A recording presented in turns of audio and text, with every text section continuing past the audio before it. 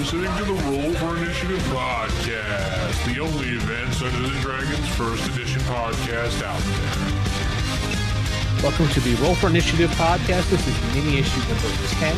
It's me and just Matt this week, just sitting here behind the microphone. Matt? Yeah, yes it is. Because I'm still, weeks after the fact, still recovering from Gen Con, the joys of Con Crud and the gaming explosion that is now my house. So. Yes, just as you were breaking up a cat fight in the background before. Yes, part of the chaos. Yes, the animals are turning on each other, but all is well. We got a nice little mini issue here, and we're going to talk about a topic that I think a lot of players sometimes will run into, when, especially if you end up inadvertently running a Monty Hall campaign, and just how much treasure is, particularly gold, is too much. Sometimes you write these modules and you run a game, and I'm talking about you, the DM, and you just start giving out gold and you start giving out gold, and then you kind of notice that your players are hoarding this gold because they don't normally get gold, and you're just like, wait a minute, this person has 5,000 gold, this person has this person has that. So you're like thinking to yourself, crap. So the topic of how much gold is too much gold and what the end results of this gold could mean to you and for your campaign. So obviously, too much gold obviously can ruin the economy of your game. Okay, fine. Too much gold also, if you're playing with gold for XP rule, kind of screws up the experience points that you're giving, because for the game, 1 gold equals 1 XP. So how can you recover from that as well? Right. So I know in my games personally, when it comes to gold, I know my players love to get gold. So I will give them a decent amount of gold, but I also will, for experience-wise, I will do every 5 gold pieces equals 1 experience point. And I'm upfront about this right away. So it's not like it's a surprise to them. They're like, oh, thinking I get 10,000 gold, I'm going to get 10,000 experience points. No. I tell them up front, every 5 gold is going to be 1 gold. And they're like, oh, okay, that's cool. As long as they know up front. What do you do in your game, man? Well, I usually will do the 1-for-1, but usually, like with my games, like in my Ravenloft campaign, I was handing out gold like it was like out of a candy dish, basically. Because one, in Ravenloft, gold isn't necessarily the most valuable resource. So yeah, you have all this gold, but how are you spending it really? And in the domain of dread, you're not. So it didn't really hurt that, but it also served a way for me to level up the characters quicker, because we started at level 0 and I was building them up to play Castle Ravenloft. So I kind of used gold as a way to actually level the players faster. But what you'll find is when you give out a lot of gold, one, they no longer sweat like the little gear and stuff, whatever, because it really is, counting torches and rationing supplies like that. Is that really that much fun? But no, it's not. So it solves that problem, but it also, you now have to motivate your players differently. No longer is just, hey, you get more stuff, a motivating factor to adventure, because they have all. Once you hit 20,000-30,000 gold, I mean, really, you're not going to be able to spend it unless you're buying big giant magical items and things of that nature. At which point, if you have yield magical item shop where you can drop 20 grand in a day, there's other things going on in your campaign. So you do lose a motivating factor, because no longer is, hey, will you go and fight these goblins for like 100 gold coins? Doesn't motivate your characters anymore. It needs bigger world-changing stuff. So that's the one thing that can happen when you give out too much gold, is you have to figure out different ways to motivate your characters, because unless you really have greedy characters that are just like, oh, more gold, sure. Right. Well, yes. If you're playing with a bunch of Scrooge McDucks who want to have a giant money bin, then yeah. But gold in D&D serves two purposes. It's a motivating factor for the players, and it's also a way to reward them for a job well done. And by overusing it, you lose both of those. So you have to figure out ways to reward them. Now, instead of giving out gold to make your characters care about loot, it needs to be magic items. It's almost, in a way, kind of leads to power creep. Yeah. But one thing I wanted to talk about is the goal for XP. Now, when it speaks about it in the, I think the Dungeon Master's Guide about goal for XP, it does say that it has to be in a secure location to count as XP. It doesn't really explain how this secured location is. Is this secured locations a base of operations? Is this secured locations on a person at the end of the day? It really doesn't go into detail on what happens when you get that gold and you spend it. Do you not get the XP at the end of the session? How would you handle that? My thought with that is, one, I think it's there so that way you just don't find like 20,000 gold or copper or whatever, and just leave it in the dungeon and not deal with it. The reason they make you get it back to base is by getting it back to base, you kind of earned it. Because when you're dealing with these giant hordes of coinage to make the experience actually matter, you're going to be dealing with encumbrance and the bulk of transporting all of this. So I think... Okay, so by your standard here, by saying that, you're saying that you're in the dungeon, you find all this gold, you grab the gold, but if the session ends and most DMs give experience out after the session is done, you would not get that gold for XP, that XP for that gold until the actual gold is secure in a safe location. Right. So either your base of operations, a bank, or however you choose to have the economy. But I would assume there would be a place that the players are working out of, and that's where the gold needs to be to get the experience. It's just like if you have a magic item. You do not get the experience points for that if you keep and use it. You get it when you sell it. Same concept.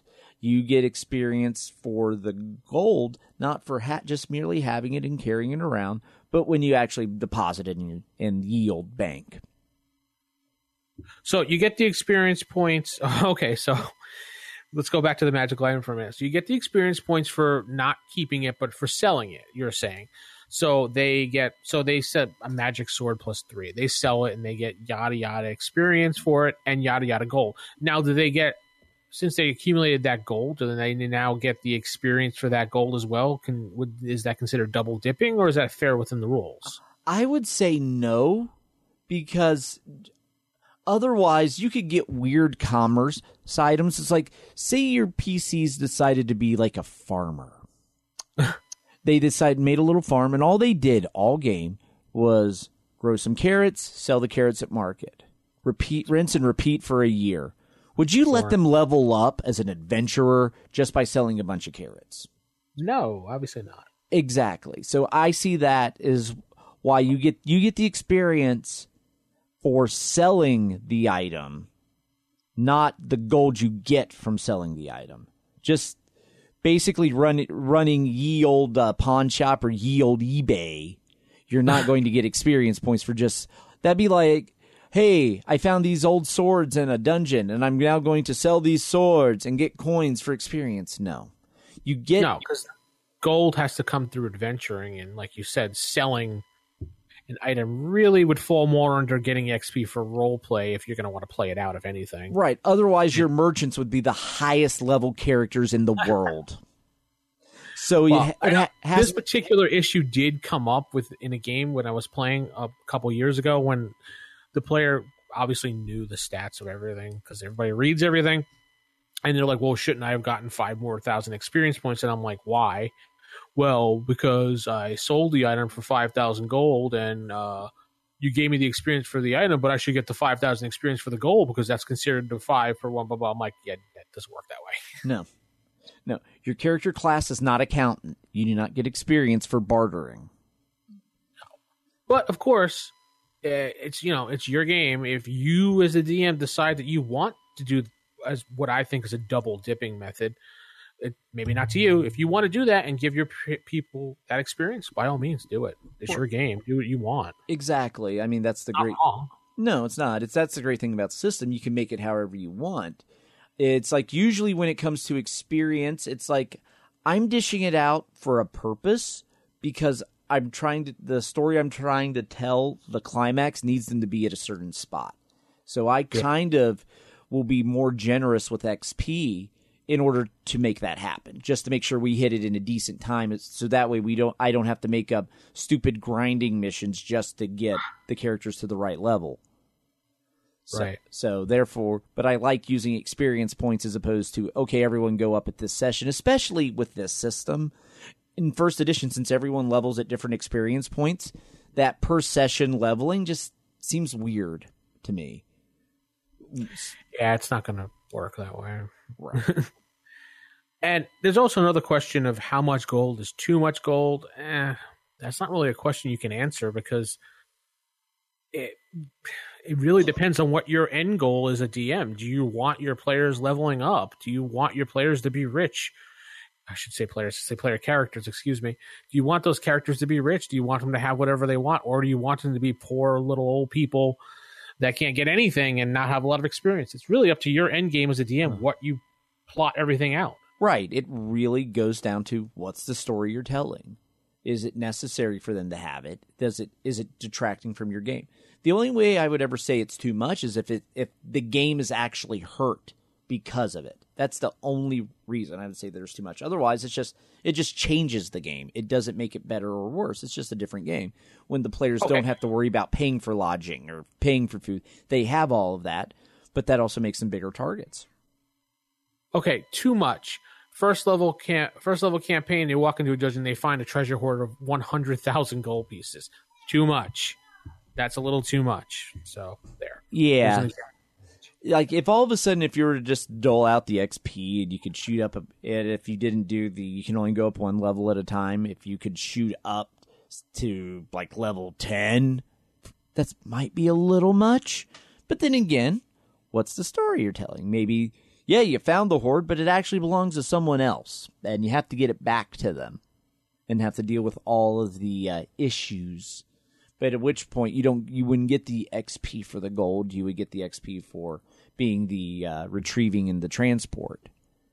Well, my feeling on that whole, if you're going to allow more than one level per game session against the Gygaxian rules for that, just make the character that level to start the game. What's the point of playing and then boosting a character up 3 levels after one game? Just make them the 3 levels to start if you want to get them that high up already. So I don't get the point. Well, sometimes it depends on the story, and it's like you want to tell the low level has a point, but the high level does, but the middle section is kind of what you want to rush through. I guess. So again, it comes down, what's the story you're telling? Because I usually like starting at level 1 as opposed to starting at mid-level. That's just kind of how I run. But I also build to that, and also I am still I may hand out a lot of treasure or gold, but I'm also conscious of where this is putting the characters level-wise. So that way it doesn't skyrocket out of control. Because, yeah, I go by, if you get multiple levels of experience, you get multiple levels of experience in a session. I don't stick with you can only get one level.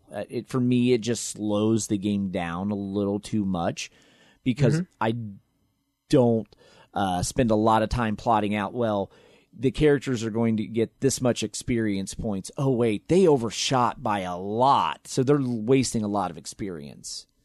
So I don't like doing that, because if they only need 50 points to level and I just doled out 5,000, that kind of sucks. So that's why I do the multiple levels and let them overshoot. I don't go by the multiple levels at all. So but that's me. That's my game. That's my fun. No fun is really wrong. Right. But I think that really kind of wraps things up on this topic. What do you think? Yeah, I think so too. Because I mean, really, I think what we've determined, really, the only way it's too much gold is if it's hurting your game. And as long as everyone's having fun, we're good. Yeah, it really depends on the DM and what your end goal is for the game. If you really want let people to have a nice, comfy game, then fine, give out as much gold as you think is necessary. That's basically how I think about it. Yep, same here. So, until next time, to keep it original and keep it old school, good night. Good night, everyone.